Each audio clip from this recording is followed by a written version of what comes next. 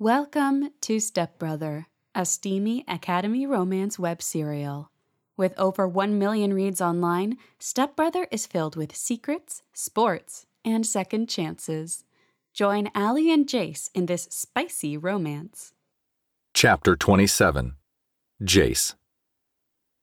I snatched an entire bottle of whiskey from the kitchen, collapsed on Carter's couch, and put the bottle to my lips. I fucking hated myself. Loathed myself, wanted to kill myself for what I had done to Allie. It was worse than sophomore year, so much fucking worse. To break her heart now? Worst of all, I had fucking driven her further into Jamal's arms. Some cheerleaders from the team tried sitting next to me, but I told them to fuck off. Nicole knew to stay away. I spotted her a couple times in the other room before I drank so much that I couldn't see straight.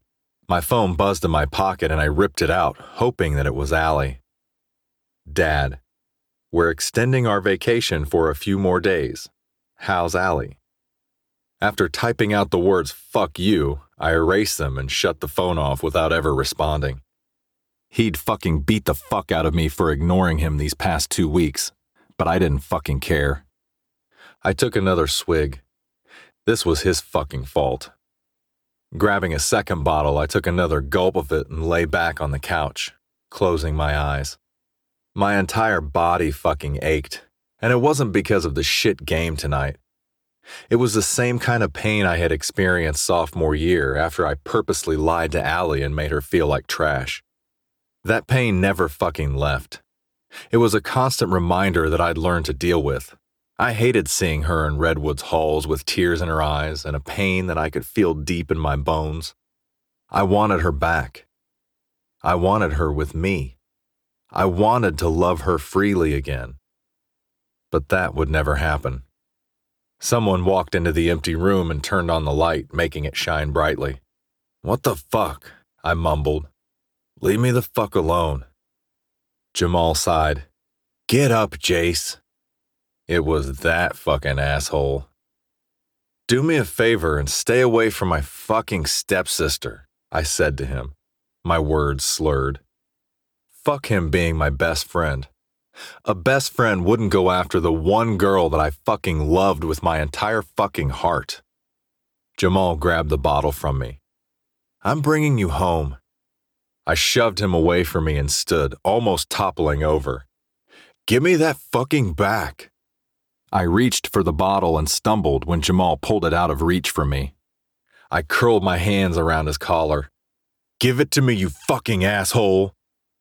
"You're drunk," Jamal said. "Why do you fucking care?" I asked, shaking my head and finding a beer bottle that someone had left on the coffee table. "You don't give a fuck about me.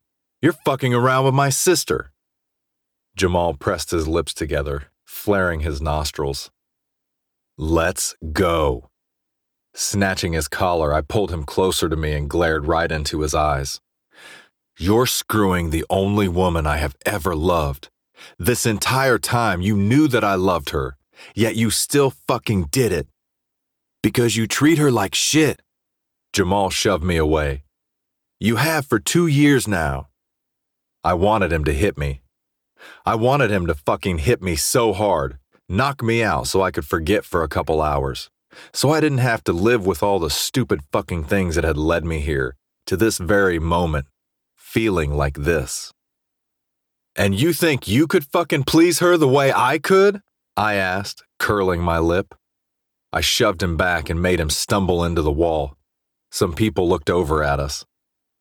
"You think you're fucking man enough to make her happy?" "Get your hands off me," Jamal said through clenched teeth. By the way the vein in his neck twitched, I could tell that he was getting angrier by the second, but Jamal always kept his cool. It was hard as fuck to get him so angry that he hit something, or someone.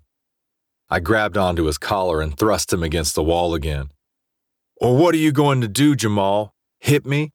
Fucking do it then. Fucking hit me," I shouted at him.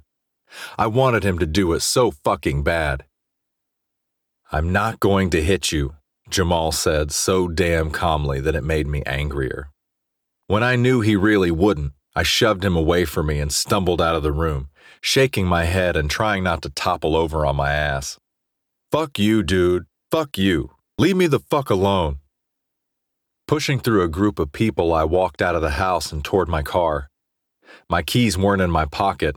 Jamal must have fucking taken them, but I didn't give a fuck anyway. I wasn't driving.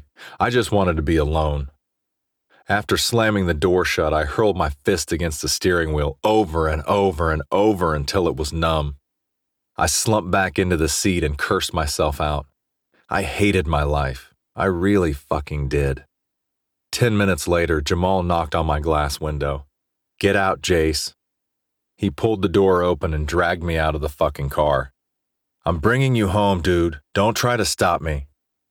I stumbled to his car and sat in the passenger seat. Staring out the foggy window, I shook my head. Allie would never be mine again. Never. You've reached the end of this episode.